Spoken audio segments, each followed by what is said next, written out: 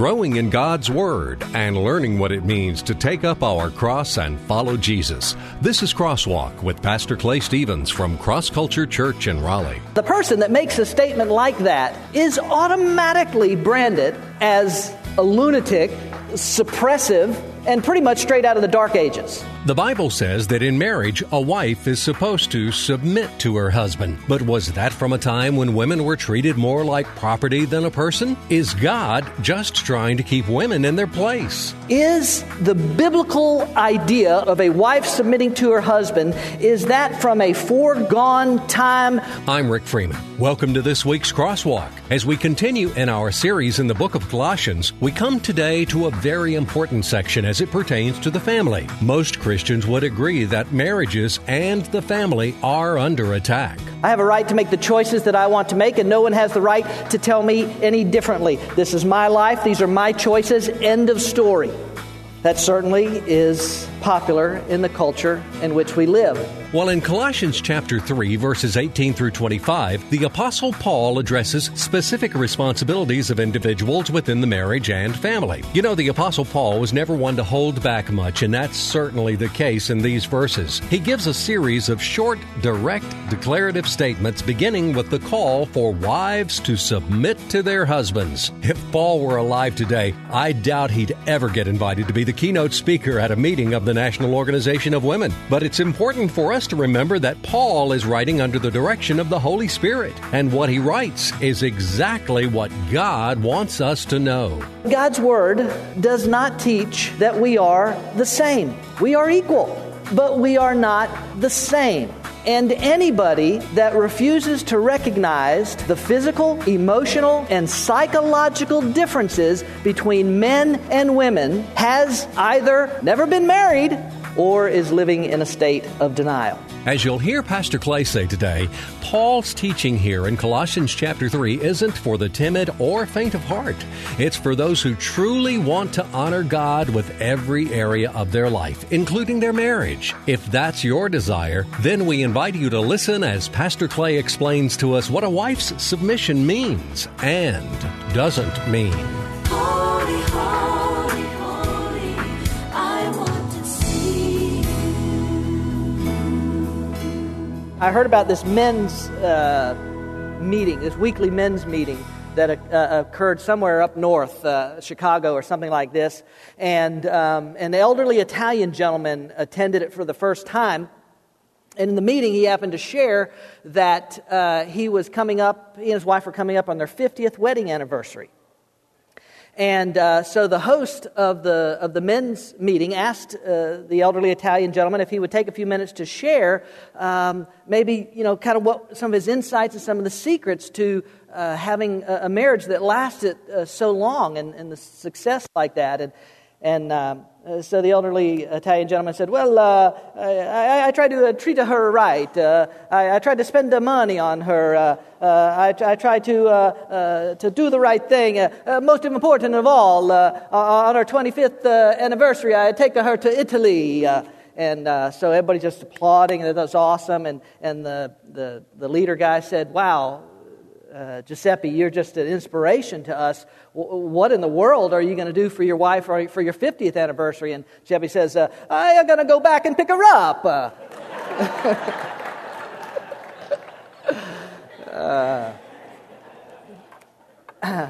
So is that it? Is that the secret to successful marriage?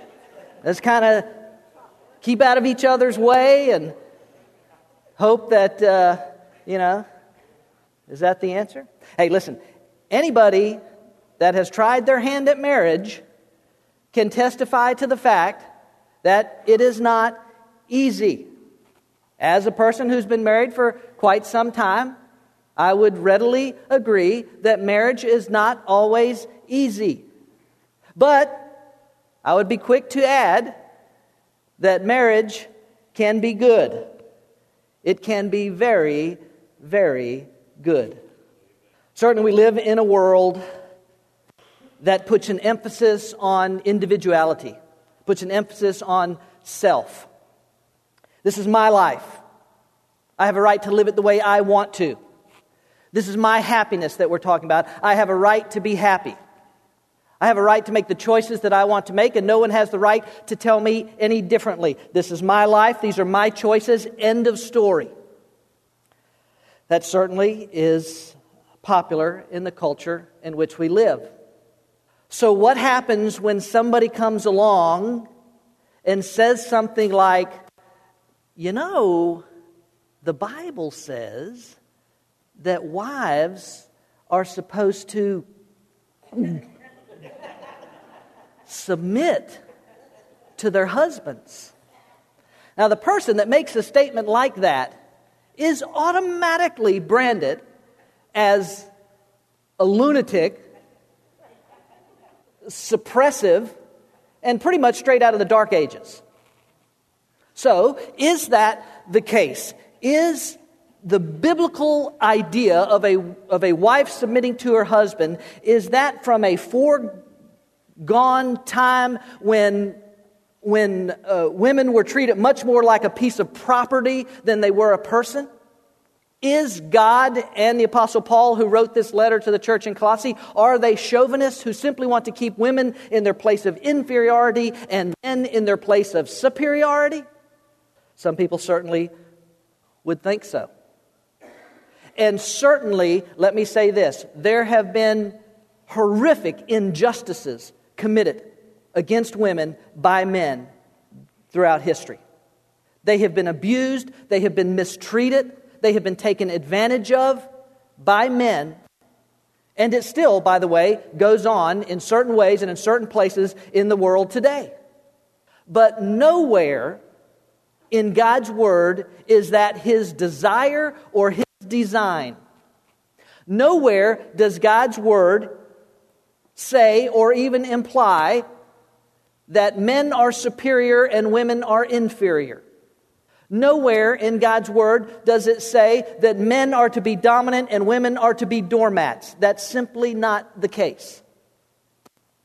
God's Word speaks of equality. God's Word speaks of the equality between men and women. Equality in our worth and value to God. God's Word speaks of the equality in access between men and women to God.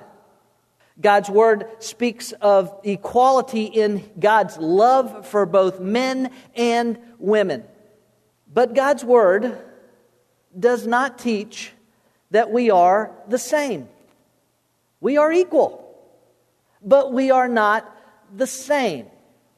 And anybody that refuses to recognize the physical, emotional, and psychological differences between men and women has either never been married or is living in a state of denial. We are equal, but we are not the same. God has created us that way, and that's not something to be resisted. That's not something to be rejected. That's not something to be overcome. That's actually something to be embraced and celebrated. Because when we do marriage God's way, those differences, those distinctions actually complement one another in such a way that both the husband and the wife are stronger, more complete together than they ever were as individuals. Of course, the world needs to understand that God also gave us this thing called marriage. He is the designer of it. It's not always perfect, but God's design always is.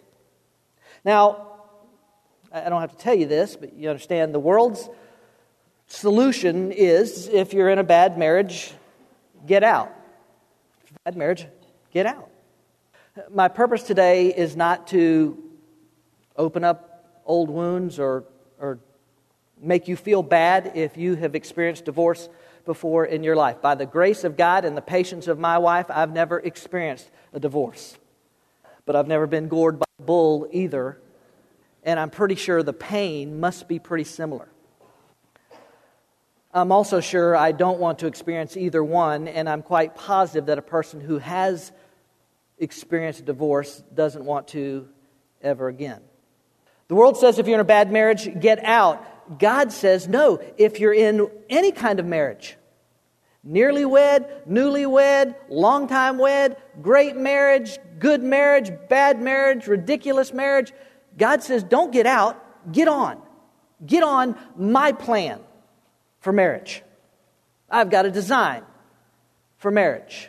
God says, get on my plan for marriage. I designed it that way. I've got something for you. And if you think about it, it makes perfect sense. If, for instance, you want it to be the best you could be at, I've already forgotten it now.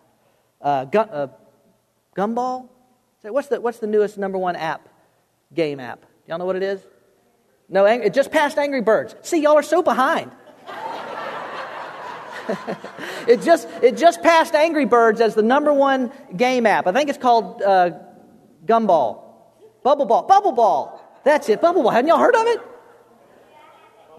Somebody has it. It just passed Angry Birds as the number one game app. If I want it to be the absolute best at Bubble Ball as I could possibly be, wouldn't it make sense that if I had the opportunity, wouldn't it make sense to go to the person that designed that game? To sit down and say, now listen, how does this work? And what do you mean with this? And how do I get to this level? And all that, wouldn't it make sense that if I had the opportunity to go to the designer, isn't that what I would want to do? By the way, his name is Robert Ney, and he's a 14-year-old 8th grader. I don't know about you, but when I was an 8th grader, I was just trying to survive pre-algebra and figure out how to ask a girl to dance. That's God has a design for marriage.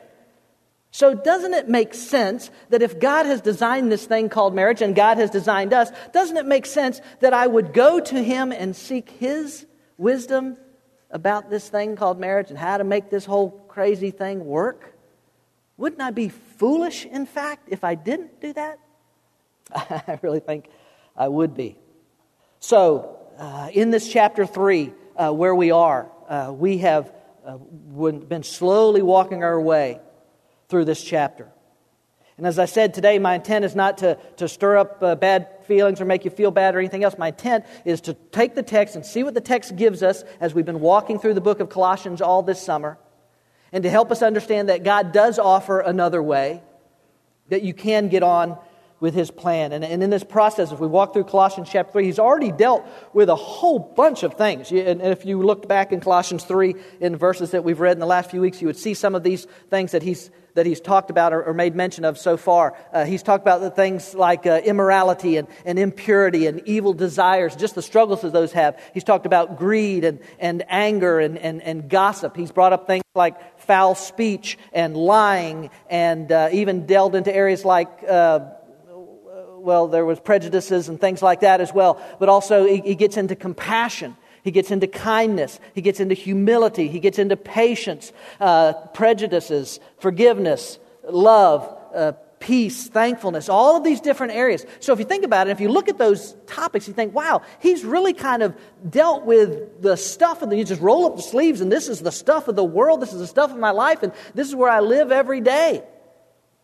And then he summarizes all of that section with that radical verse that we looked at last week, chapter 3, verse 17, where he says, and whatever you do, in word or deed, do all in the name of the Lord Jesus, giving thanks through Him to God the Father. I say that it's radical because, as I said last week, ladies and gentlemen, God doesn't desire to just be a part of your life. And I really think that that's where a lot of people are missing this Christianity thing. They tend to think of it as a section or a compartment or a part of their life. Well, I have my work, I have my family, I have my recreation, I have my faith.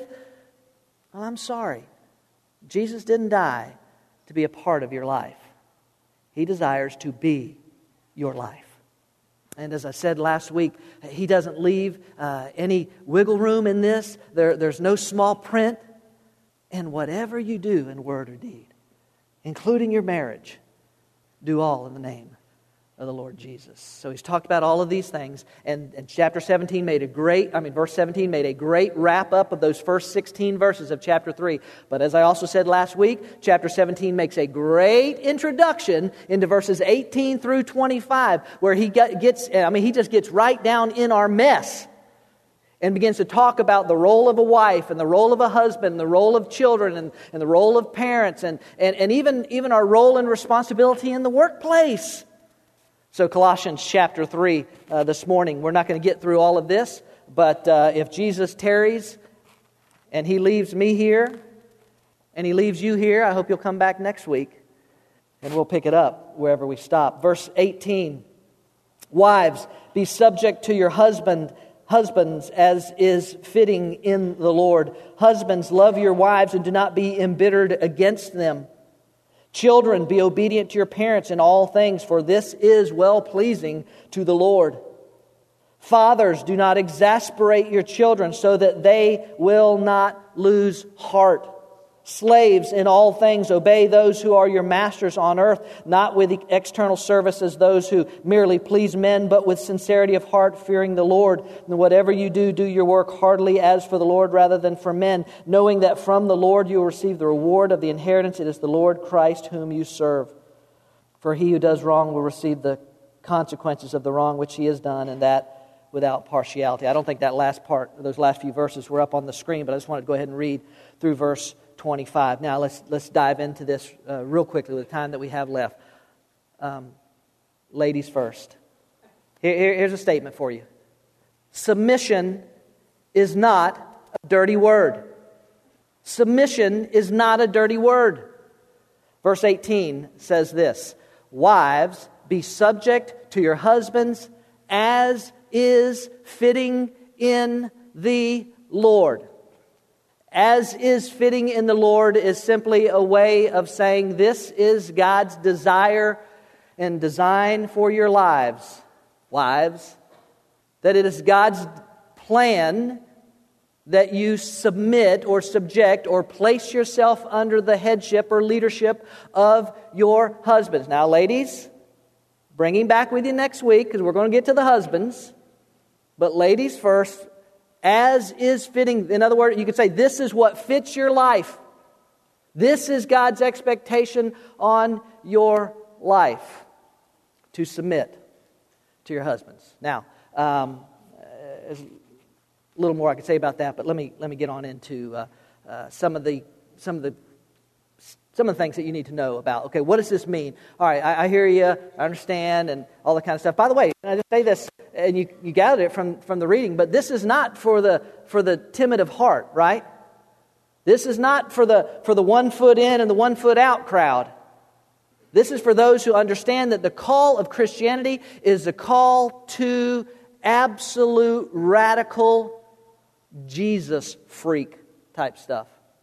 And you just got to decide who are you going to believe?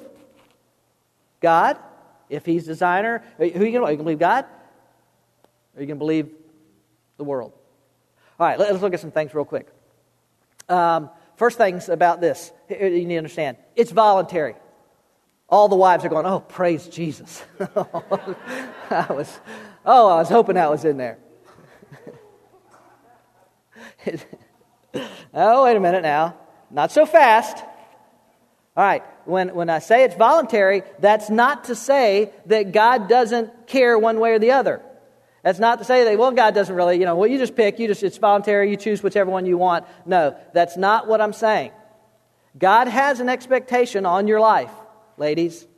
And that expectation includes the idea of placing yourself under the leadership, the headship of your husbands. But here in chapter 18, where it says, wives, be subject, or some translations have submit. That verb, subject or submit, that verb in the original Greek language that the New Testament was written in, is in what is called the middle voice.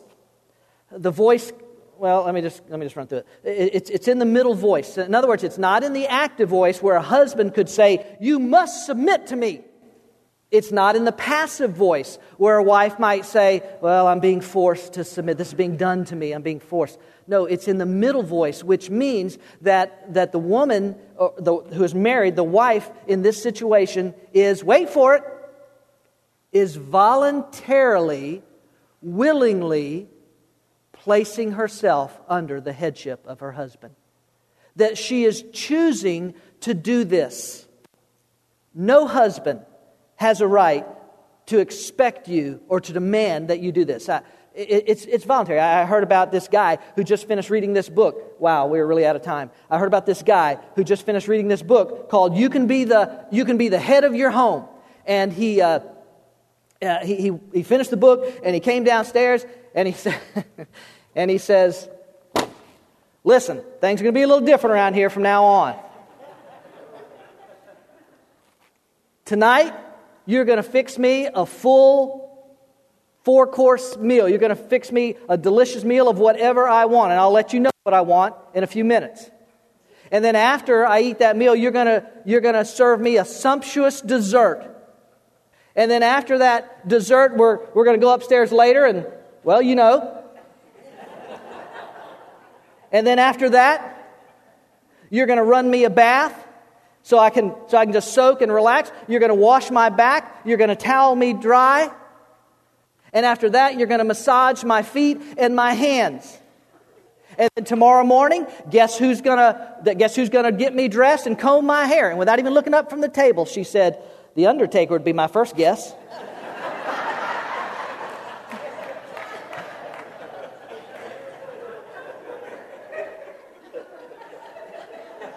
Husbands, you don't have the right to demand that your wife submit or subject herself to you. But ladies, this is what God wants you to do. This is what He wants you to do. Hey, listen, can I just stop here real quick and just say this? Is God a good God? It's not a trick question. Is God a good God? Then isn't it safe to assume that if God is a good God, and if this good God has told a wife to place herself under the headship of her husband, doesn't it make sense that it must be for her good? You ever maybe perhaps you've had this thought. And listen, ladies, I know. All right? You're saying, no, you don't. No. But just the idea of submission and subject just makes the hair on the back of your neck stand up. Don't even talking that way, doesn't it? Why? Why should I submit to Him? I'm just as much a person as He is. I'm just as valuable as He is. Why should I submit? Let me ask you a question. Why does our society ask us to submit to the authority of a police officer? Is it not for our good and for the good of our society? For a law enforcement officer? Is it not for the protection of ourselves and of our family that our laws and our society ask us to place ourselves under the authority of a law enforcement officer? Is that law enforcement officer any more valuable than you are? No. Is he of any more worth than you are? No. So the idea of placing yourself under someone's authority is actually for good. It's voluntary. Here's a second one, real quick. It's Christ-like. When you place yourself under the headship of your husband, it's Christ-like. And by the way, this is probably the best example of why we know that God did not, when God said to submit to your husband, this is why we know that He didn't mean that you were less or that you were not as valuable or that you were inferior to your husband. This is how we know that He didn't mean that, because this is exactly what Jesus Christ did. I need to give you a real quick theology lesson. Within what is called orthodox or standard or accepted Christianity is the belief that is known as the doctrine of the Trinity. The doctrine of the Trinity is basically that God the Father, God the Son, and God the Holy Spirit are all three co-equal and co-eternal. Should I say that again? God the Father, God the Son, and God the Holy Spirit are co-equal and co-eternal. That is a bedrock principle of Orthodox Christianity. So they are, in other words, there's no hierarchical structure within the Godhead, the Trinity. So they're all equal, and yet we know that God the Son willingly placed Himself under the headship of God the Father when He came to earth. In John chapter 5, I think it is, Jesus says this, Truly, I say to you, the Son can do nothing of Himself, unless it is something He sees the Father doing. For whatever the Father does, these things the Son also does in like manner. He did it for our good. He placed Himself under the headship of the Father so that He might come and redeem us. And He willingly did it. Ladies, when you place yourself under the headship of your husband, you're actually being Christ-like. Third, it's practical. It's just practical to do this. This may come as a shock to some of you, but marriage is not a partnership. It's not. In a true partnership where both parties have absolute and final authority in making a decision, there's never a problem in that partnership, as long as they don't come to a decision that has to be made where they disagree. But when they come to a decision that has to be made that is of major importance and they disagree on it, then the partnership is in trouble. So let me ask you, in marriage, between a husband and a wife, are there ever any opportunities for a husband and wife to disagree about some decision that needs to be made? Yeah, only every day. And if you, as a wife, think that you have the authority to make the decision just as much as he does, you know what you end up with? Stalemate, anger, bitterness, aggravation. Come to think of it, pretty much what you see in a lot of marriages sometimes. But I bring money into this household just like he does. My name is on the mortgage just like his is. I have a right to have a say. Okay, let me just say, and I'll quit with this. Any husband that does not consider his wife in the decision-making process, any husband that does not hear what his wife has to say is, how should I put this? An idiot.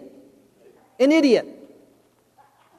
Because she has life experiences as well. She has walked away. She's seen things. Hopefully she's praying and seeking God's will and God's direction. Why wouldn't you consult your wife on issues like that? No, any man that just hands down edicts and claims God has given me this authority to do so is foolish. He really is. But, ladies, bring your husbands back next week. We'll get to them. But ladies, when it comes to your rights, I'm sorry, but you gave those away. Whoa, when did I do that? Galatians chapter 2, verse 20. Shall I read it to you? I have been crucified with Christ, and it's no longer I who lives, but Christ lives in me. In the life which I now live in the flesh, I live by faith in the Son of God who loved me and gave himself up for me. You gave your rights to God, ladies and gentlemen. And if you gave them to God, that means surrender. And surrender results in obedience. And obedience in this area of your life, ladies, if you're married or plan on being someday, means placing yourself under the headship or the leadership of your husband. But he's made mistakes before, or he doesn't deserve for me to just give him all that. Just place myself under. He doesn't deserve that. You know what? You are absolutely right. He doesn't deserve it. He's a jerk.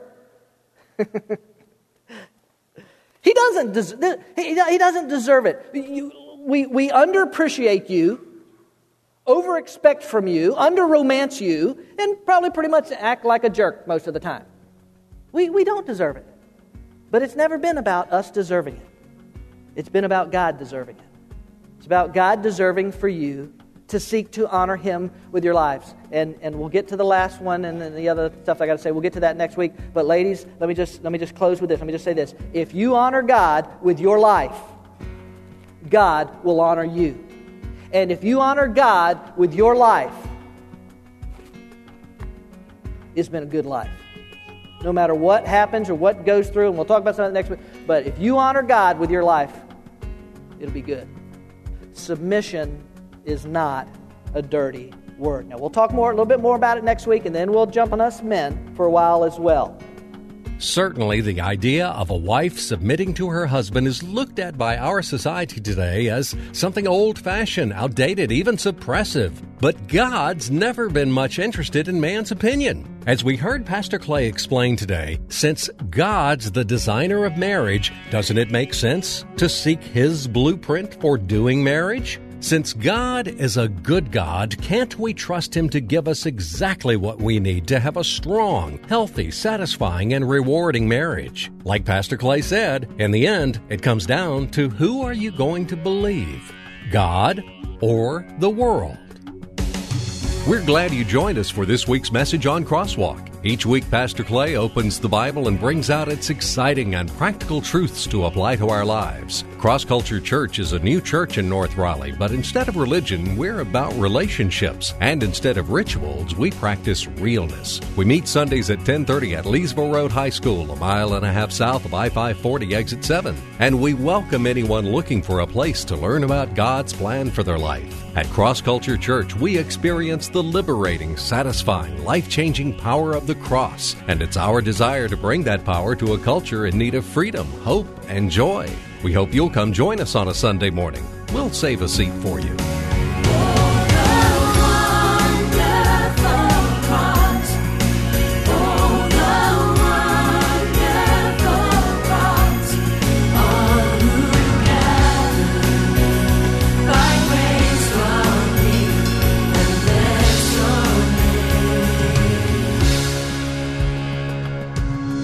Cross Culture Church, a new church for people like you.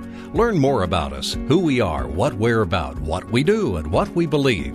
Visit us online at crossculturelife.org. Cross Culture Church, taking the cross to our culture and taking our culture to the cross.